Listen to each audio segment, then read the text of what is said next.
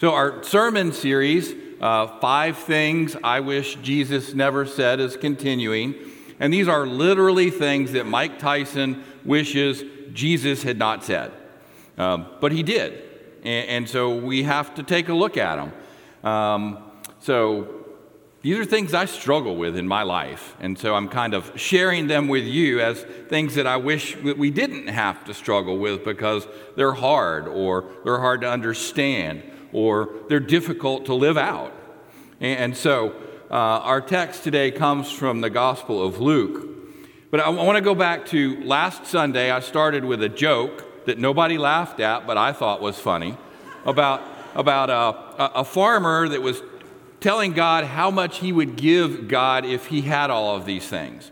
And God said, well, I'll just take a pig. And the farmer's like, wait a minute, I have a pig. And what I'm telling you is that farmer is wealthy because he has a pig.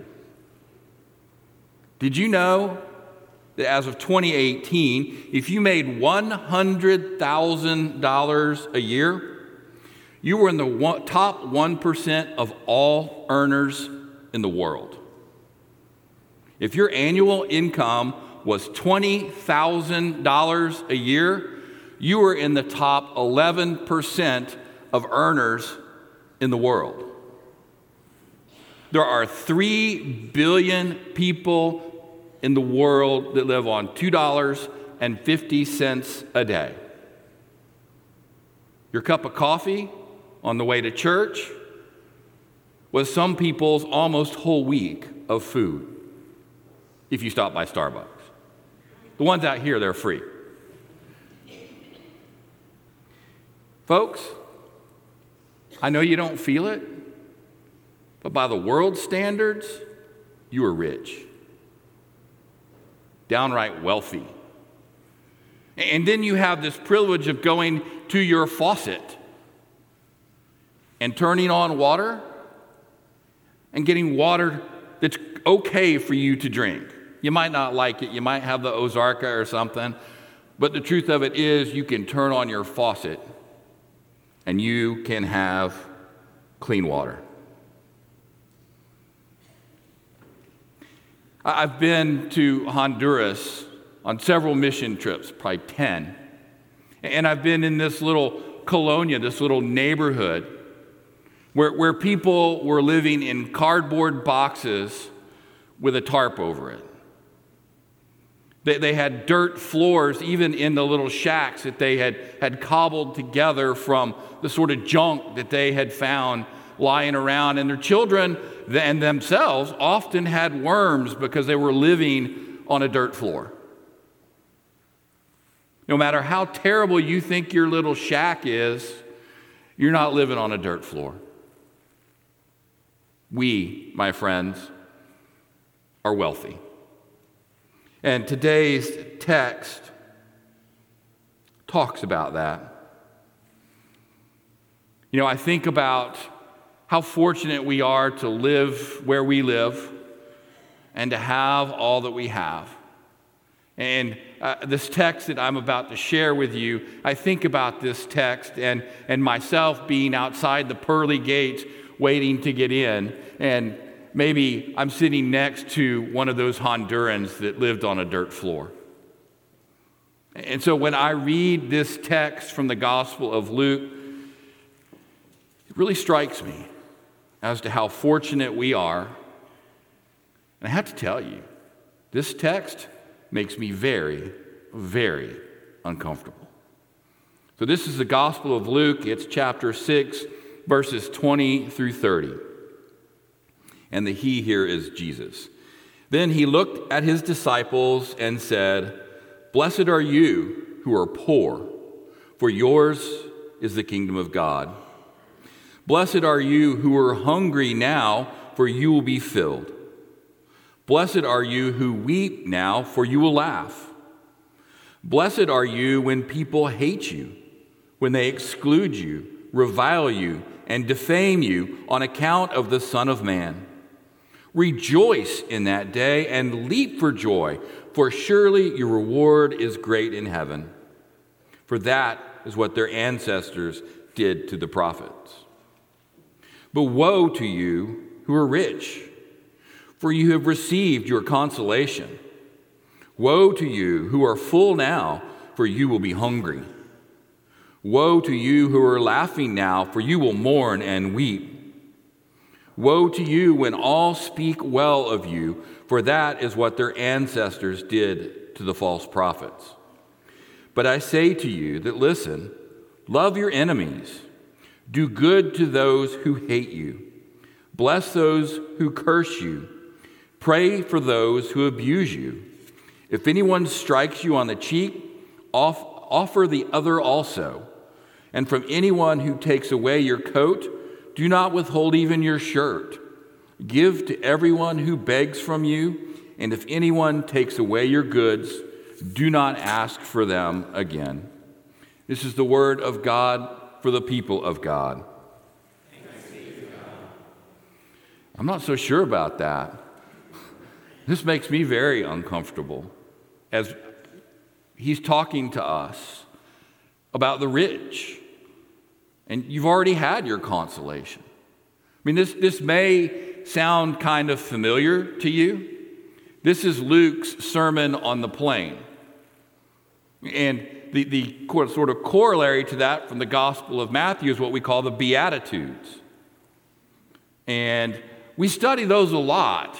We read those a lot because they're a lot more comfortable than these from the Gospel of Luke. Because Matthew says, blessed are the poor in spirit. Blessed are those who hunger and thirst for righteousness. I wrap my hands around those things. Yeah. But Luke, he's got a different spin on these things. Blessed are the poor. Blessed are those who are hungry. And then he goes into the woes. And we've talked about this. Anytime there's a woe in the Bible, it's not the fawns, it's bad news for whoever it's being addressed, and it's doubly so in Luke. Whenever Luke is talking about woe to someone, it is not good for the subject of that sentence. And Luke tells us, woe to those of you who are rich, for you have already had your consolation. And this next one scares me to death. Woe to those of you who are full. I had missed many meals. Luke is telling us that these people, the kingdom of God belongs to these people, and woe to these others. Before I get too much deeper into this specific meaning for us, I want to look at the nature of what Jesus is saying. And people, it's crazy. I mean, Jesus' time, the rich people were deemed to be righteous because they were rich. God had blessed them because they were rich. And Jesus is saying, nuh-uh, not in my kingdom. He's turning it upside down. He's saying that the rich have already got what they're going to get, but the poor will enter into my kingdom.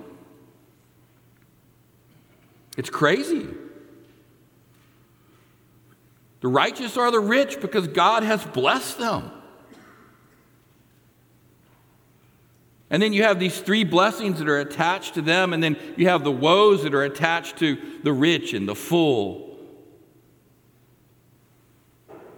He is turning the world upside down. He's taking what the world says are the standards, and he's saying, it's something totally different.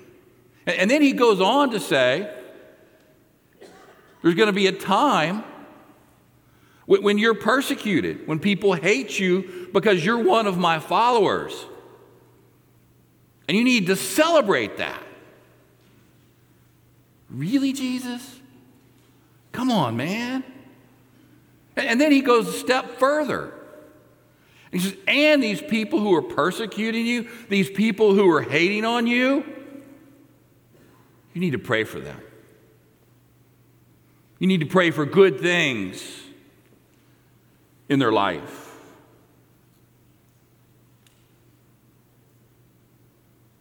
So where's the good news for us, the wealthy of the world?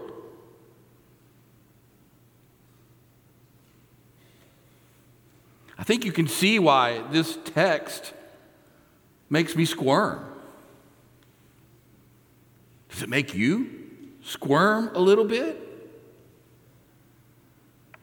Hopefully I've set your place in the world. We are the wealthy. We are the rich that he's talking about. I think Jesus is warning us. He's warning the rich, the full. You can't be about the things of the world. The fact is, Jesus knows our hearts. Probably better than we know our own hearts.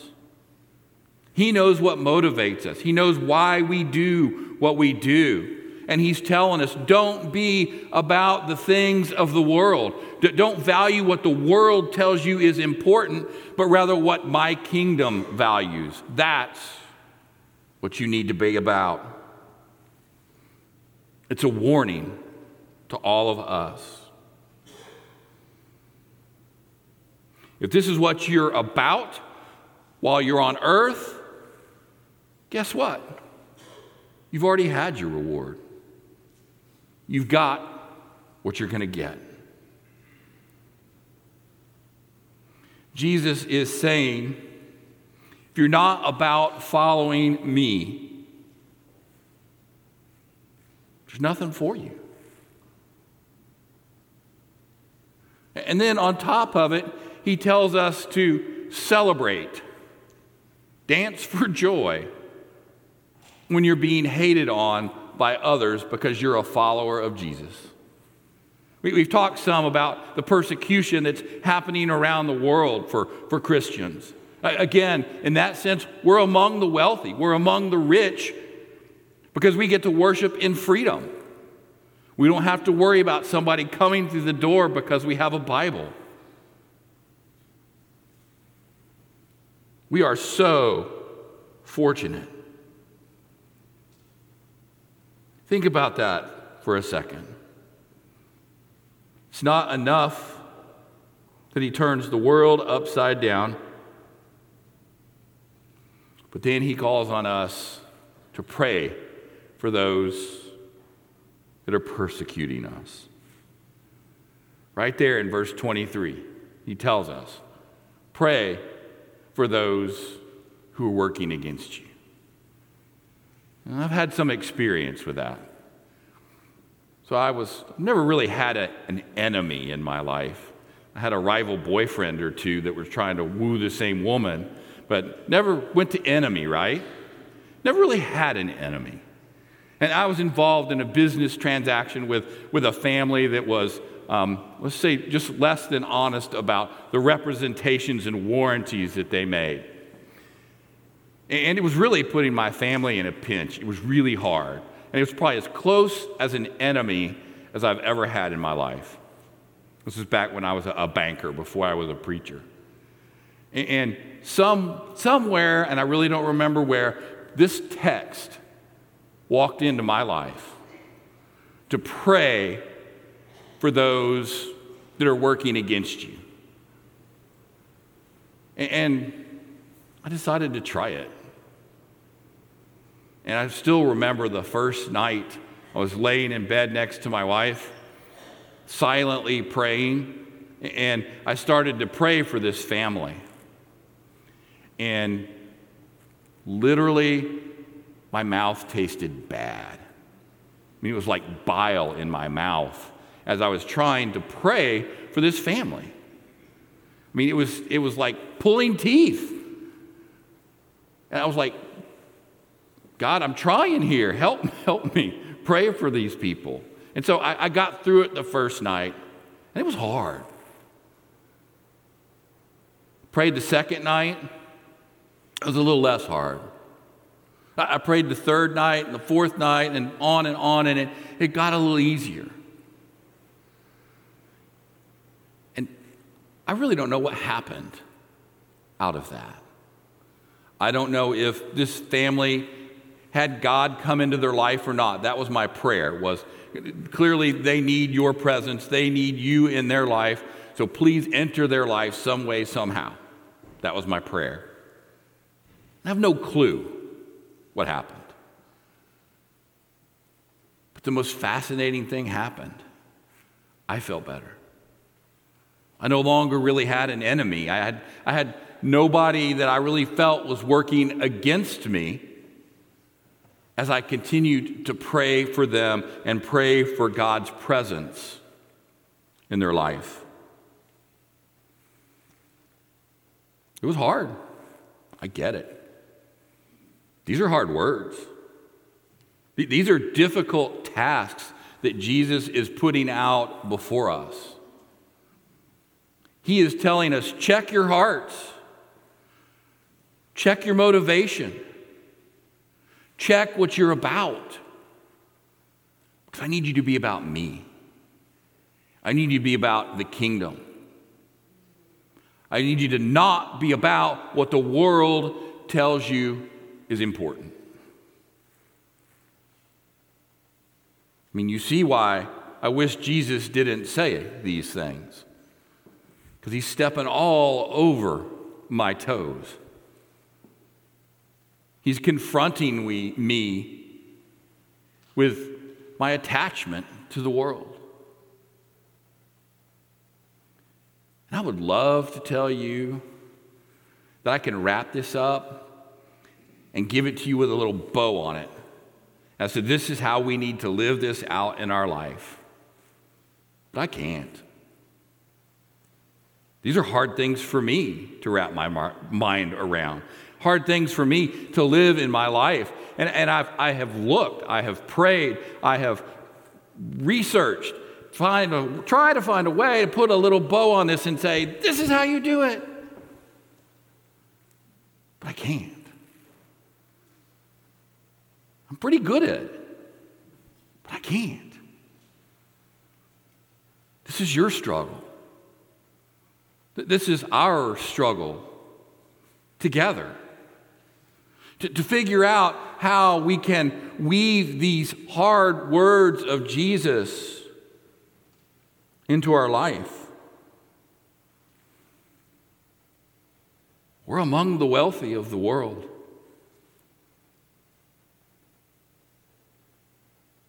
How can we make sure that our hearts are about kingdom work?